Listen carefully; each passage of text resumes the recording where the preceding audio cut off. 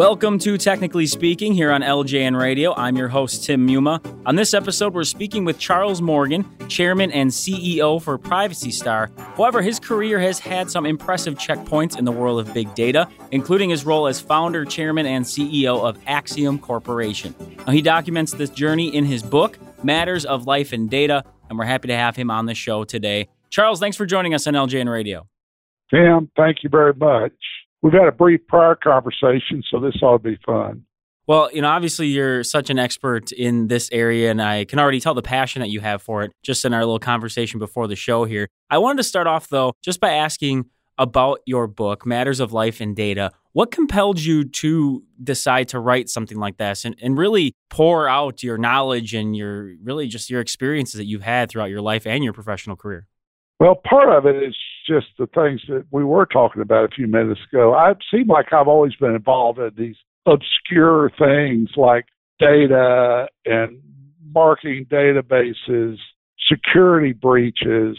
And years ago, a lot of people in the area where our business was founded, it's in Arkansas, and we're kind of a unique individual, unique animal in Arkansas that built a tech company. So I had a lot of people say, why don't you write a little book or something and tell the world what you all do? I've never understood it. We had almost 3,000 employees in the central Arkansas area. So we tried to hire the best and the brightest. So people come up to me at dinner and say, I got a cousin or I got a niece, I got somebody that works at Acxiom, but I never figured out what they do. Sure. You ought to write a book so all of us in Arkansas know what. But anyhow, I had a lot of people that talked to me about that. But there's one other thing that was very important is I formed a lot of opinions. When I started building a company, I was an engineer, Tim. I didn't know anything about running a company. I had observed IBM. I had a great career at IBM. I was a mechanical engineer, though, for God's sake. I still love to do old mechanical engineering stuff on the side. It's kind of my hobby, but the software and programming and all that stuff was just my passion. But, I started running Acxiom with no guide. I didn't know what to do, how to manage it, how to lead it, other than I wanted to hire smart people. That was my basic concept, hire smart people.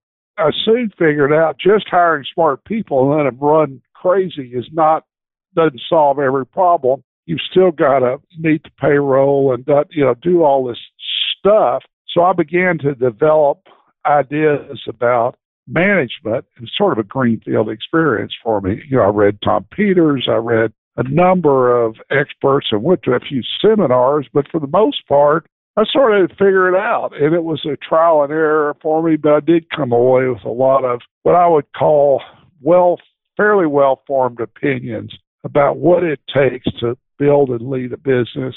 Was there something in the book that you were most proud of, either something you felt you expressed really well, or maybe you've had good feedback on in terms of what you were able to get in the book and get across?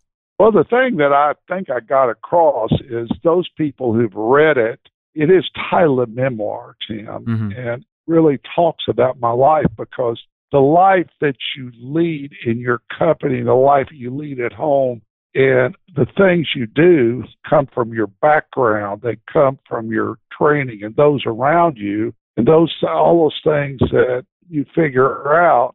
And I guess the thing I'm most proud of is I have had a number of people say, matter of fact, a guy that interviewed me just last week interviewed me, and he said, this is one of the best business books I've ever read. And I went, thank you very much, because I wanted to write a business book without having how-to chapters in it. I wanted to write a book that you could read the whole book. If you read it carefully, you would say, there really is something to this concept of business culture. I get it. I understand how he got there, and it makes sense. And I had another guy, he said, I read your book, and then I said, I don't think I completely got it. He said, I read it all the way again, and I figured out what you were doing. You're writing a business book, weren't you? He said, it's the most unique business book I've ever read. I said, and so I think that's one of the things I'm most proud of is that people who have read the book carefully say it is a very meaningful and significant business book. And that's really what I wanted to do, because I wanted the idea of teaching people and seeing individuals and people develop. That gives me as much thrill as anything else, is when I can see young people that I have, hired and helped train, grow, and to be very successful at home and in the office. And I've got a number of those working in my current company now. It's pretty neat to see people I hired right out of college, and I love to hire college, young people right out of college who still do that, and have those people. I've got, 2 people working at Privacy Star right now that I personally hired right out of college about 1990 or about that time frame. And we've hired a number since then here at Privacy Star. So sure, that's the thing I'm, I guess, most proud of. So that's interesting that you bring that up. Is that something, I guess, where does that come from as far as you wanting to personally hire someone or get to know someone before they're brought into your organization? What's the reasoning behind that? Because a lot of people just say, yeah, I have my HR people, I have my department to do this. Well, I agree with you, and I think that's a tragic mistake. Again, that's part of that culture thing. Mm-hmm. Years and years ago, the one thing I got out of IBM was it's all about the people you have in the company. It is the quality of people, their brains, their ability to work with others, and a lot. You can teach people a lot of stuff, but you can't teach them to be smart. You can't teach them to be good programmers if they have no aptitude. You can't teach everybody good people skills. So to get really good people, I felt like it was very important to hire A-raters, as I will call them for the terms of this.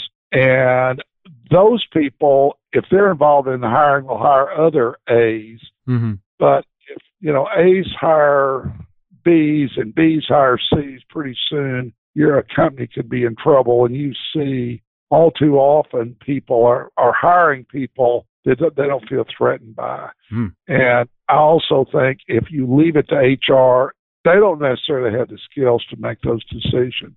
And so years and years ago, I began to lead by example, which is, again, part of the culture. And I would, go to the various universities for interview days. I wouldn't initially go up there for days, but I would go to, for example, University of Arkansas and other universities and spend a day, and I would interview 12 young people. Mm-hmm. At our new company, we are just reinstituting that process right now.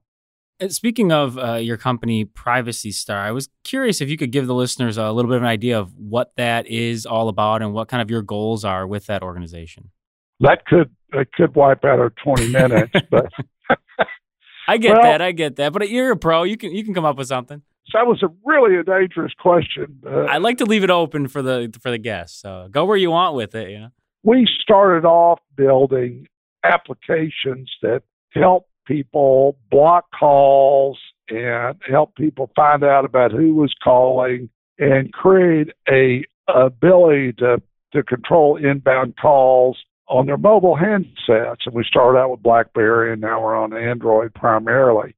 The application was not just an app, but it had a lot of technology around it to identify scammers and to identify debt collectors, to identify telemarketers. Mm-hmm. So not only do we let people block calls, but we would, for example, today our application blocks all scammers. Unless you turn it off, we know tens of thousands, hundreds of thousands of numbers that are scammers from all over the world, and they're blocked. I get one blocked about every 2 days, and we also warn people. I just a little while ago got a call, and it said, warned me that it was a known telemarketer. Mm-hmm. So there had been multiple complaints had been filed against. So the whole original idea was to just help people with inbound calls, but we always knew that we were limited on what we could do on handsets. For example, Apple, the iPhone, Steve Jobs didn't think people ought to be able to get inside the call flow, so we can't block calls on iPhone. We can't do a lot of stuff on iPhone we can do on Android. Sure. But we are now working with the major carriers around the world, and that the idea when I say in network, I want to get to be to the point that you on your mobile handset can completely control your inbound calling experience. Mm-hmm. You can say, what do you want to do? You can say what you want to do with scammers, what you want to do with telemarketers. Obviously, hopefully you want to block scammers. We want to do the minimum possible to interrupt your normal experience. We just want to get rid of the scammers, and we want you to don't be bothered by telemarketers. And if you have financial problems, we don't want you to be just daily harassed by the debt collectors. Sure. One of the things that we can do in network, we can do what we call knock-knock, which we can demonstrate on iPhone. And someone calls you that we consider a suspicious character, we don't know anything about them, mm-hmm. know that there maybe have been complaints or something that causes suspicion about that number. We can answer that call in the network and play the message. Please say your name, and I will see if your called party is available. Okay. In other words, you have to recite your name. Well, if you're a scammer or you're a robo-dialer, you're probably not going to be smart enough to recite your name. Right. So that's just an example of something we can, we're working with AT&T on right now. So it's a little bit of analytics, but it basically is a technology business, but it's all data-driven. We have to build data and analytics to be able to figure out who the good guys are, the bad guys are. We got to give you control over that as well as your own personal data, and you've got to be sure that it's your personal data that we have. If you give us your contacts to whitelist, that we're not going to do anything to allow that data to be, hacked or stolen, or right. We wouldn't sell it. So, well, I'm sure most of our listeners are going to be happy to hear that you're doing something along those lines. I think you could talk to anybody and they've had issue in some capacity, as you said, with scammers or callers in some way. You mentioned the idea, obviously, of data there, and that's something we were briefly talking about before the show as well. How much of a concern do you have in terms of hackers or the insecure data that's out there in terms of businesses especially, but even just personal information as well? I mean, how far does it go, or how concerned are you about that? Well, it's a tremendous problem, and I am concerned about it because I always ask people, what kind of mobile device do you have? And do you have an iPhone or an Android, or what have you got, Tim? I have an Android. Okay, well, do you have a flashlight app? I do not. You're one of the few people I know that have a flashlight. You must have better eyes than I do. But flashlights apps are notorious data thieves, so don't get one. Oh, good to know. Unless it's an Android system or supplied by the carrier, because flashlight apps are the worst data thieves anywhere, and there are all sorts of applications that are stealing data, and many of them are misusing it, unfortunately. So that's just one example. But I think the biggest problem that we have is the poor data security being implemented. After all this time, we have Chrysler last week said, they were doing a major recall because people were able to steal their cars. There were, I think 600,000 cars stolen in the UK last year. People hacked cars and just drove off in them. It's crazy. I mean, come on. We ought to know better than that. We have the Office of Personnel Management budget that had 24 million people's data stolen, everything about them stolen, from kids' names to security clearances. And then just today, Mobile Warehouse in the UK announced that they had been hacked, and they had 2.4 million of their customers got all their customer records, including bank information, their equivalent of Social Security number, ages, names, everything about them. So, I say to people, hey, Tim, don't worry. Somebody's stolen your credit card. But the question is, have they done anything bad with it yet? Just watch out, because one day they probably will. Charles, let me jump in there. And it's funny you say that, because I've often joked that with people. I said, hey, if somebody wants to get something of mine, they're probably going to in this day and age. Yeah. Not to be vigilant at all with what's going on. But I guess that's the big question is, you said we should know better, especially big businesses or government. You should know better. Why does it continue to happen? Can people just not keep up with the hackers? Are we just not taking it serious? I don't know what it is. Axiom, for example, has data from all the big banks. We got hacked early on because our security wasn't very good in around 2000. And the banks, I can remember we got I can't remember exactly how many records from Citibank, maybe a couple of others, compromised, and it was at least enough information that it was worrisome. It was on a server that was used to send data back and forth to the bank and to other suppliers. When that occurred, and we notified Citibank sent about 50 people down here. They absolutely went apoplectic. Well, that was one of the first times Citibank had, had any of their data hacked. Of course, since then they've been hacked a number of times, as have a lot of the other banks and Target and everybody else on the big business. But Axiom hadn't been hacked anymore. Interesting, and I think now, to my knowledge, in the last about 13 years, Axiom hadn't been hacked. They have all that data just because they put in place a lot of very good security procedures. Sure. And just stopped it. It can be done, but when you have single factor authorization of the Office of Personnel Management, once you got through their firewall, and you're going to be able to get through a firewall. There are too many ways you can penetrate. Once you get through the firewall, it's like, okay, you're on the inside. It's Candyland. They have minimals to get on the inside. Mm-hmm. It's like having a sieve and thinking somehow or other somebody can't get through it. Come on. It's ridiculous. And they get through it, and inside the security is terrible. There's absolutely no excuse for the poor quality of security that people use. And let me just quickly say, if somebody gets inside of the firewall at the Office of Personnel Management, and there is clearly an enormous amount of data in that whole infrastructure, somebody had to spend a lot of time roaming around, looking at servers and reading data. It was very unusual activity on many fronts. Mm-hmm. And if let's say their security was lousy, but they kept a watchful eye. In other words, they used tools to monitor the activity right on all their databases. That's all they would have had to do, because they would have seen unusual activity. They would have had to have seen unusual activity. And nobody was looking. Guaranteed nobody was looking.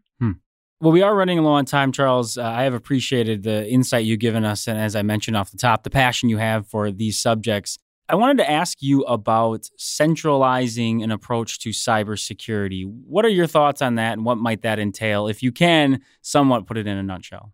Well, my thought is the centralized approach has almost got to come from our federal government. Mm-hmm. As much as I hate to see I cringe to think, but instead of having one of the, guys like the NSA do that, which I think is not a good idea, have somebody like the Commerce Department be responsible for establishing standards, quality standards for security, for every aspect of security.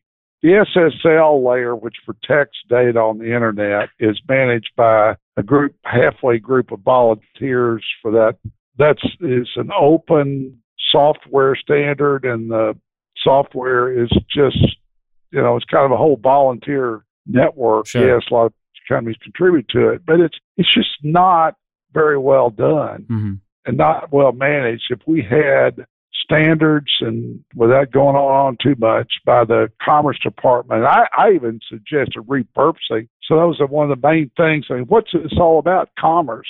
Right. Repurposing Commerce Department so that they focused heavily on building a safe, secure environment for us, but they would not necessarily be the watchdogs, but they could publish standards and say, if you don't follow these standards, you are out of spec. And I get the rest of the world can police it. You're not going to do business with somebody doesn't meet standards, right? Right. All you can do is say they've got to publish their compliance with all these standards. If they don't match it, but right now there's no standard to publish against. Sure. Let's let Citibank say we are certified under all these standards. And that would do more than anything else to help. They could certify software. They could certify processes of how to protect different kind of assets without being in the policing business. They just set the standards and let the rest of the world police them. Charles, good stuff. I do appreciate you taking the time. I know you're a busy man. So thank you once again for coming on the show. Appreciate it, Tim. Thank you. That will do it for us here on Technically Speaking. Again, we'd like to thank Charles Morgan for joining us on the show. He is the chairman and CEO for Privacy Star, and he has a book out called Matters of Life and Data. So go ahead and check that out if you have any interest in the history and the rundown of big data in the world of business. If you want to get in touch with us about this show or any of our episodes, send us an email, ljnradio@localjobnetwork.com. You can also find us on Twitter @TheLJN. And you can always find our shows on iTunes. Just search LJN Radio in the iTunes store. Thanks again for listening. I'm Tim Muma. Take care, everybody.